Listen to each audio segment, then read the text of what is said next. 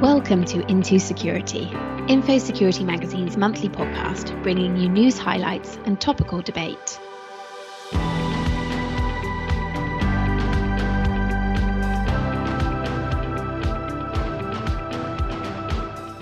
Hello and welcome to the September edition of the IntoSecurity podcast. I'm your host, Eleanor Dalloway, editorial director at Infosecurity magazine. And joining me today is our deputy editor, Benjamin David, and our reporter, James Coker. So thanks for being here. How are you guys? Yeah, very well, thank you. Yes, glad to be here. Thank you. Yeah, I mean, they're saying that, but actually the reality is we are all exhausted because we are recording this month's podcast on the back of what has been a really great but really tiring 2-day autumn online summit. We produced 14 different sessions across a range of 2 days with so many fantastic speakers. And I have to say, even as an insider, it was so fascinating listening to the insights given on a wide variety of topics. This summit included sessions on zero trust, internet resiliency, artificial intelligence and automation, culture, ransomware, and much more.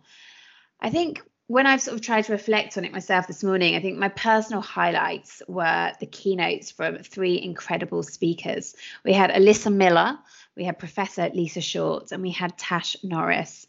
And not by design, we had all 3 keynote speakers were female. Well, of course, it was by design because it was the design of trying to get the very best speakers in place, but it was just a happy coincidence that all were women. And they were just brilliant. It was engaging, captivating, inspiring. If you weren't able to join us over the last couple of days and life just got in the way, you can now access all of those sessions on demand via our website whenever you want. So please do take a look. You can find that page at infosecurity-magazine.com/online-summits.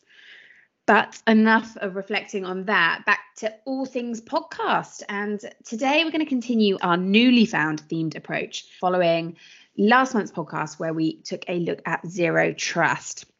This month, we're going to focus on the topic of authentication and in particular, the shift towards passwordless options, which is definitely music to my ears. This includes a look back at an Infosecurity print magazine feature that was written on this very subject. And then later on, James is going to interview a leading advocate for the move to a passwordless future, Andrew Shikiar, who is the executive director of Fast Identity Online. Also known as the FIDO Alliance, Fast Identity Online is an open industry association whose mission is to develop authentication standards to help reduce the world's over-reliance on passwords, which of course, hopefully will then make security more secure.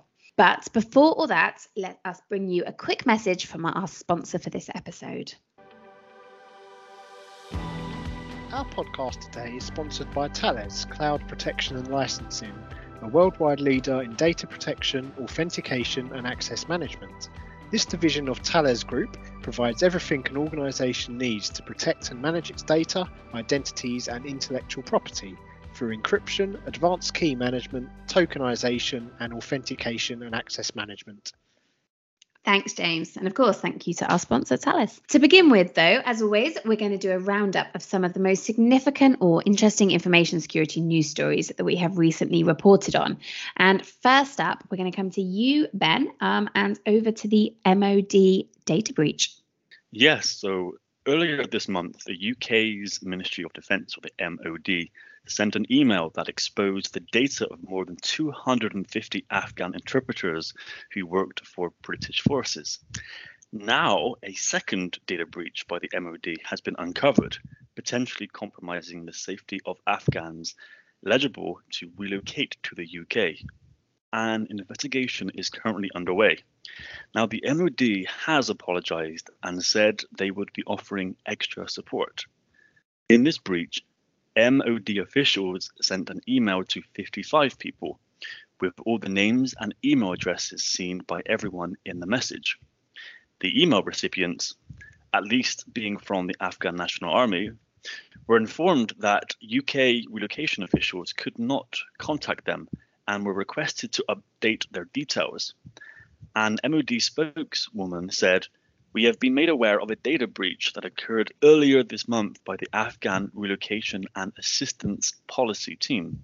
Steps have now been taken to ensure that this does not happen in the future. And the first data breach that happened earlier this month, which involved email addresses of dozens of Afghan interpreters who worked for British forces, resulted in the MOD reportedly suspending an official and launching an investigation into the data breach, which UK Defence Secretary Ben Wallace had described as unacceptable. An MOD spokesperson said, "We apologise to everyone impacted by this breach and are working hard to ensure it does not happen again." Yeah, thanks, Ben. I think this truly was one of those unbelievable news stories where you just read it and think, oh my God. I actually saw a lot of commentary on this on Twitter with many industry peers and friends talking about it with their heads in their hands. So thank you so much for that. I'm going to hop over to James now, talking about cryptocurrency.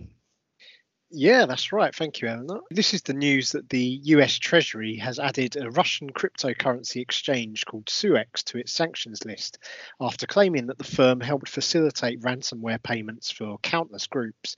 And the Treasury estimates that 40% of its transaction history is associated with what they call illicit actors.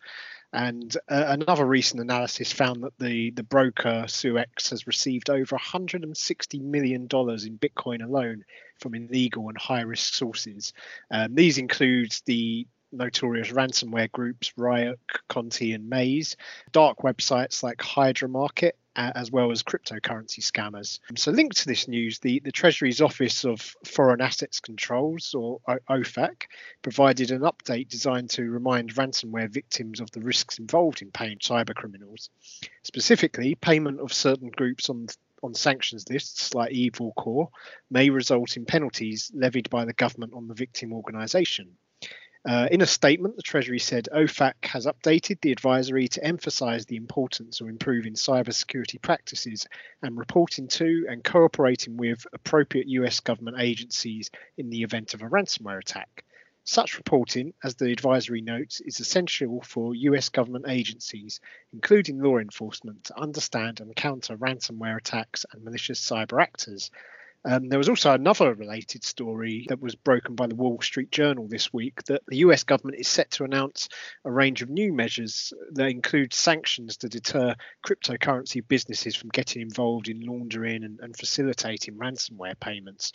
So we're clearly seeing a big push here from the US government to try and sort of disrupt the use of cryptocurrencies by cyber criminals, most notably to receive ransomware payments, which is an issue we've seen all too often this year. So security experts have broadly welcomed these developments, but have noted that sanctions and measures such as this will need to really be applied globally to other exchanges that are facilitating this type of activity. And obviously that's the real challenge when it comes to dealing with something like cryptocurrency. Yeah, thanks, James. I'm actually going to continue along the lines of the cryptocurrency theme. And I'm not ashamed to admit that cryptocurrency is something that I really struggle to get my head around, actually. I think it's so complex. But anyway, confession made. Let me discuss the story that we reported on, that wrapped Bitcoin, worth more than $12 million, has been stolen from the decentralized finance protocol P Network. The cross-chain project announced the theft of 277 bitcoins on September the 19th via Twitter, ascribing the hack to a code-base vulnerability.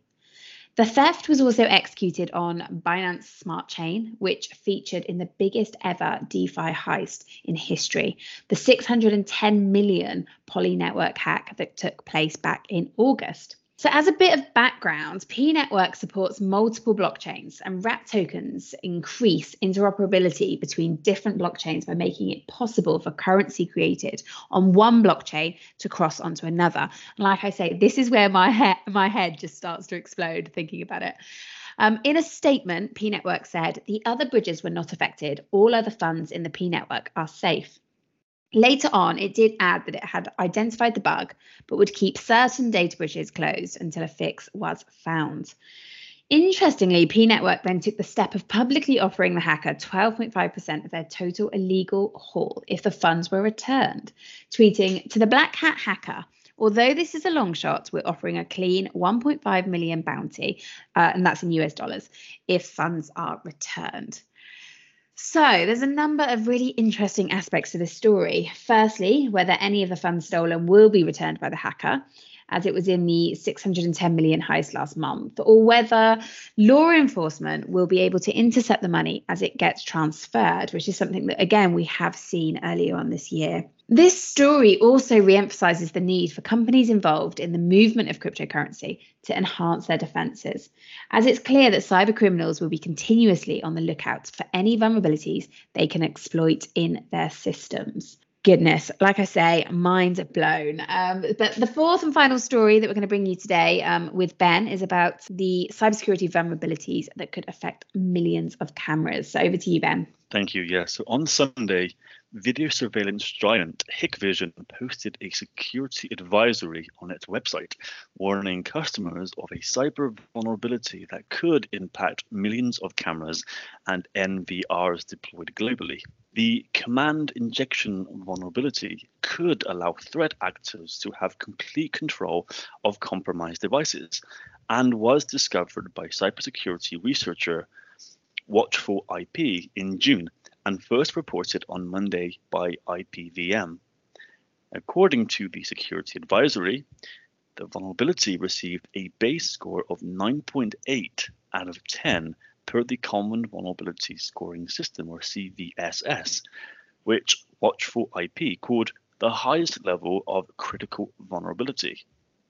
Although the video surveillance giant has not disclosed how many products are likely impacted, instead only posting product names and firmware versions, IPVM estimates that more than 100 million devices could be affected. Now, in a letter to its partners, Hikvision informed integrators to download an updated version of firmware on its website to remediate the vulnerability.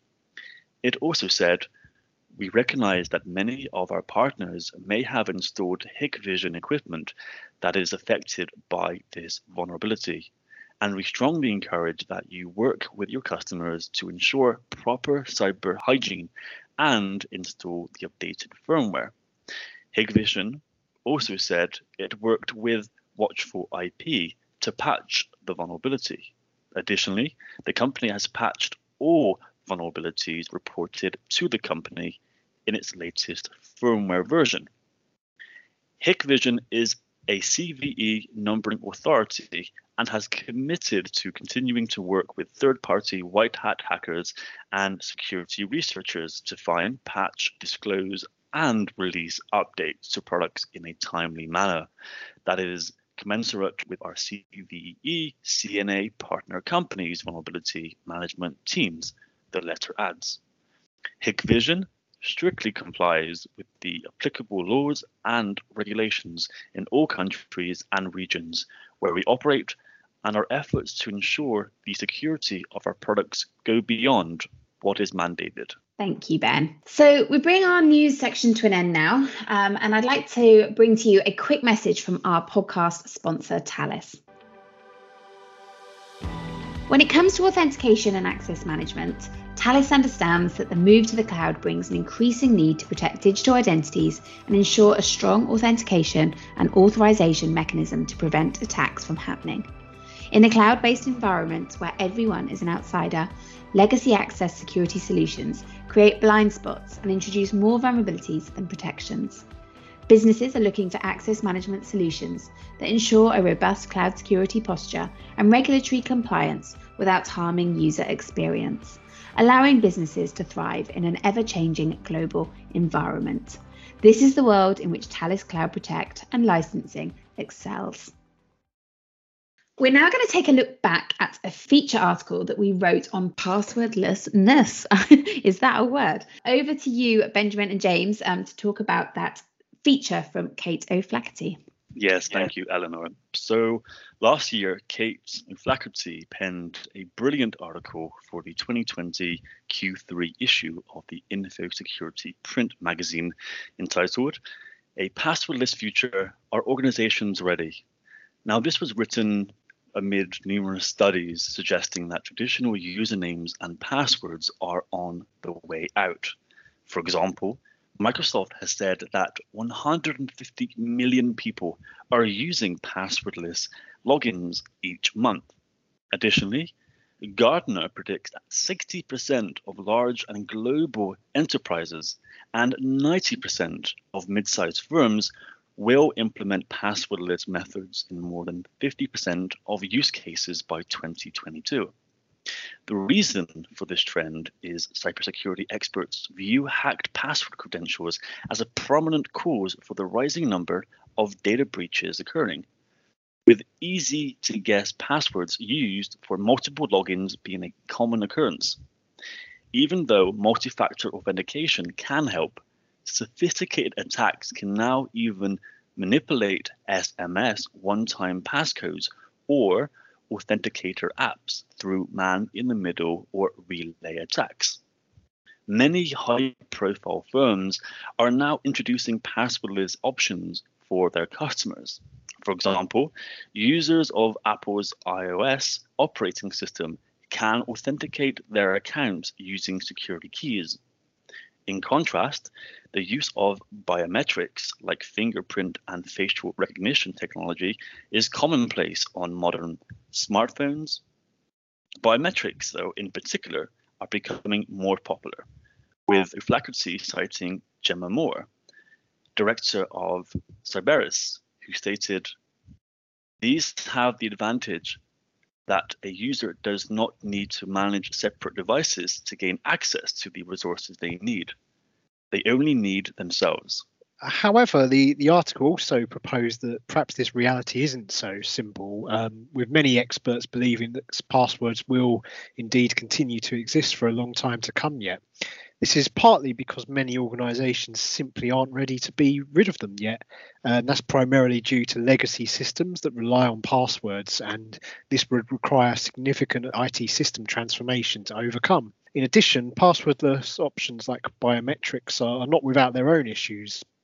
A big challenge is what can be done when biometric authentication is breached, because at least with passwords they can be changed, whereas if a fingerprint, for example, is exposed, then there's not much you can do about that. Additionally, while biometric technology is improving all the time, there are still instances of false positives and negatives, particularly when it comes to devices like laptops. So O'Flaherty cited James Bohr, who's director at Bohr's security consultancy, who said, "In some cases, you can bypass facial recognition by simply holding a photo up or using a 3D printer." O'Flaherty concluded her article by saying, "A passwordless future is possible, but it's clear many organisations simply aren't ready for this, at least yet. For now, the best thing any company can do is take advantage of robust, preferably multi-factor authentication using biometrics and security keys." Yeah, and I've started to use a password manager myself on the advice of people in the industry, and that has made things easier for me, but it's certainly not without its own sort of complications. I remember Wendy Nather saying to me, and she was the first person to sort of be brave enough to ever say this, I think, but we were sat in San Francisco having an informal interview. I think we were actually sat on the floor because we couldn't find anywhere to sit. And she said, it is better to just write your password down on a post-it and put it on your desk than it is to try and remember all these complicated things in your head, forget them, need constant password resets. So, and that really struck me as something, a piece of advice that was just completely and utterly unique to anything I'd ever heard before. But it is such an interesting topic, and definitely one of those areas as cybersecurity that needs a lot of work. James, I believe you've caught up with the FIDO Alliance to discuss this topic in more detail. Yeah, that's right. And I recently spoke to Andrew Shikiar, who is Executive Director and CMO at the FIDO Alliance, and asked him about the passwordless options available to organisations and how these can be implemented safely. Awesome. Well, let's have a listen to that now then. Hi Andrew, thank you for joining us. I just wanted to begin by asking you, what are the general weaknesses of traditional password authentication, and have these weaknesses been exacerbated by the COVID-19 pandemic in your view? Yeah, I mean, I could talk all day about the fundamental weaknesses in password-based authentication, but I'll try to be succinct. The core problem with passwords is that it's a knowledge-based factor that sits on a server. And anything that's knowledge-based can be spoofed. Someone else could know, someone else could find out, someone else could steal. anything on a server, eventually can and will be stolen. So any sort of kind of human readable, knowledge-based shared secret that sits on a server is a very risky and frankly just not fit for purpose approach to user authentication. COVID-19 has certainly exacerbated this. We've seen a lot of data that points to a dramatic increase in attacks, several fold shortly after lockdown happened, simply because hackers and attackers are smart and they're capitalists and they try to take advantage of a situation. A lot of people had kind of broad digital transformation. A lot of companies had broad digital transformation plans, in the start of 2020, which were largely focused on bringing the systems, services, and people online. But they weren't meant to be implemented in a 2 to 3 month period, which is what COVID forced to happen. Because all of a sudden, there were entire workforces sitting at home. Say 15% of a bank's customers who still did business in branch all of a sudden had to be brought online, which created an awesome opportunity if you're a hacker, because you have employees who are generally susceptible to phishing, who probably have pretty weak, defenses to their corporate networks, sitting at home. That was a very natural attack vector.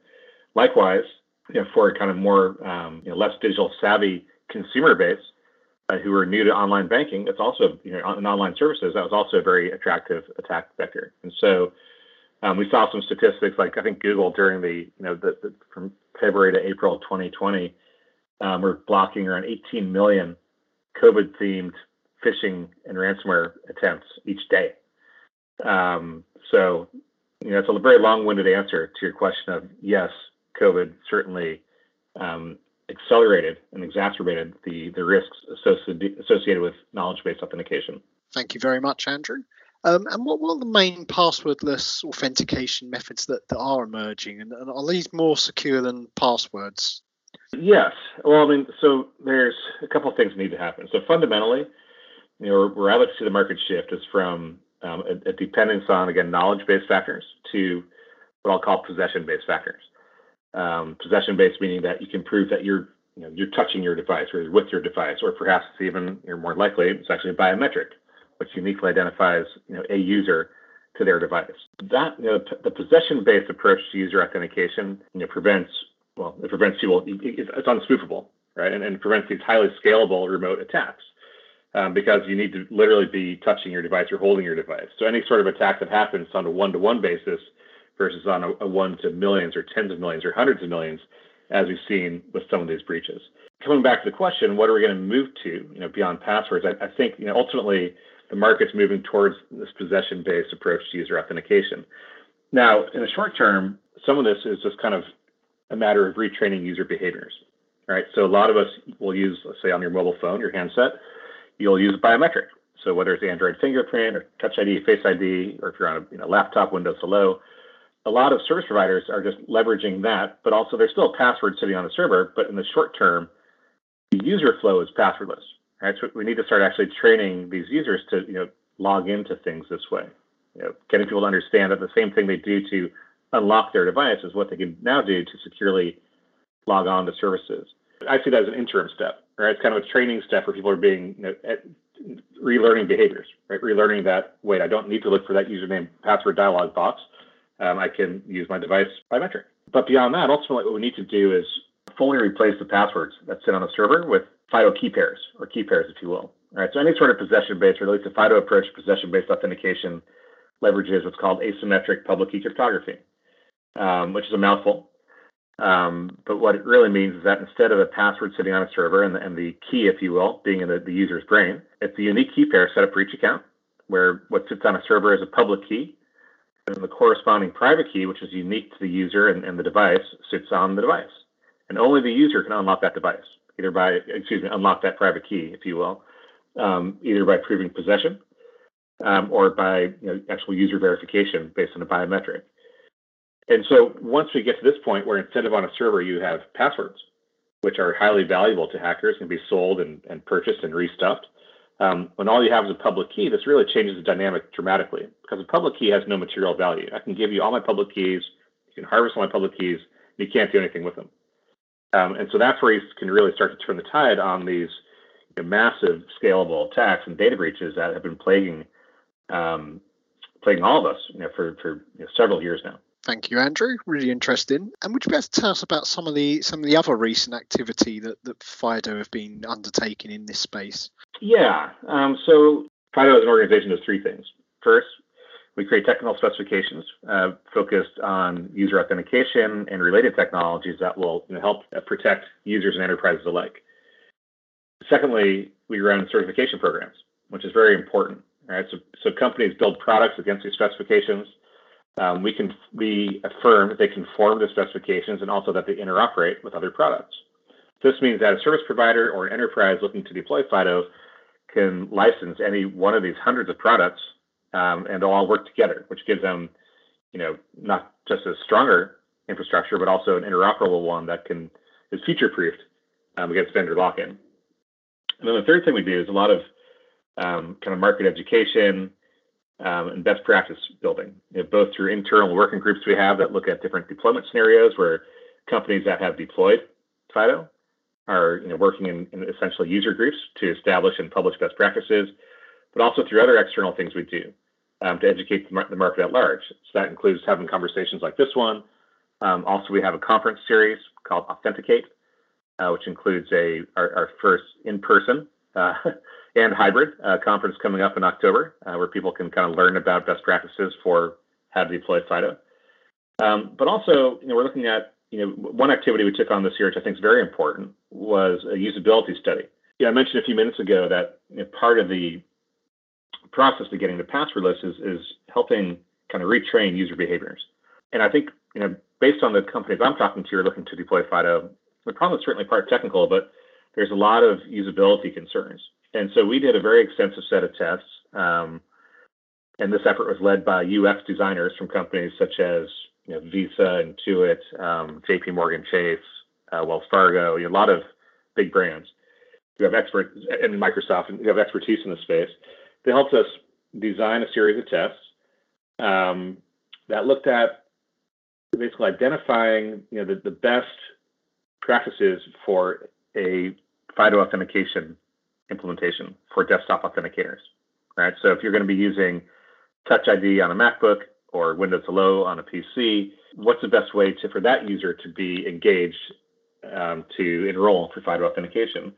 And what we found was that is a subtle things that made the biggest difference, right? So how do you message this to a user, and where do you message it on a login screen, right? How do you prompt people to enroll? And once they're enrolled, how do you make sure that they continue to use this for logins on an ongoing basis? And so a lot of it came down to messaging, prompts on a login screen, also a lot of education. Because what we saw through this testing that we did is that as users were enrolling, they had some very legitimate and basic questions. Like, hey, wait, I'm using Touch ID. Does that mean my bank now has a biometric? Right? And so we put in educational guidance on how to express to consumers that no, the biometric stays on your device. Or that if you're using, say, your device PIN within this hello, that is actually something that's local to you and not transmitted over the wire, and also highly secure. So coming back to the question, some of the initiatives we have, I'd say the UX guidelines work that we did was probably one of the most critical things we did this year. And those guidelines are free for download on the FIDO Alliance website for anyone interested in seeing what these established best practices look like. So between that and Authenticate, I think those are two very good examples of what we're doing to help educate the market at large. That's really interesting. Thank you, Andrew. And just finally, do you have any other advice for organizations about how they can sort of securely move away from the traditional username and passwords to these new authentication methods? Yeah, and I think every organization needs to have a passwordless strategy. Hopefully it's underway, and if it's not too late, right? There's no shame in that, but now's the time to get moving with it. I'd encourage people to look at your whole, authentication, the broader context for your identity stack as well. You can certainly decouple. In fact, a lot of companies are wisely decoupling authentication from their IAM stack, but you need to look at this holistically. And I'd encourage them to, do some research, take advantage of the resources that we're putting out there in the web. So visit the FIDO Alliance website, attend our Authenticate conference remotely. I know that sounds self-promotional, but really there's a lot of educational content, both for people who are at the beginning their passwordless journey and those who are further along to learn from. Thank you, Andrew. Really appreciate your time with us today. Thank you, James. Well, some fascinating insights there from Andrew, and it's going to be so interesting to see the pace at which society moves away from the traditional username and password approach to authentication and the challenges involved in doing so. Here's Ben with a final message from our sponsor. To sustain growth, organizations need a credible, effective, and efficient access management solution that supports all possible use cases. A solution that will enable organizations to thrive in a new digital world. Thales SafeNet Trusted Access is that solution. To find out more, visit cpl.thalesgroup.com/access-management/SafeNet-trusted-access. Thanks, Ben. Now, unfortunately, that is all we've got time for in this month's episode of the IntoSecurity podcast. I do hope you enjoyed listening in. And as always, we invite all of the feedback that you've got to give us. We'll be back next month for another instalment on another theme. And hopefully I can also tempt you with the IntoSecurity Chats September episode, which is a deep and meaningful conversation with Mr. Industry himself, Graham Cluley. So if you fancy that, please do go and give it a listen. But until then, thanks for listening. I've been Eleanor. I've been James. And I've been Benjamin. Thanks for listening to IntoSecurity. For in-depth interviews with the industry's finest minds, check out our sister podcast, IntoSecurity Chats. Join us again next month. Until then, stay safe and keep up to date with everything you need to know about information security via the Infosecurity-magazine.com website.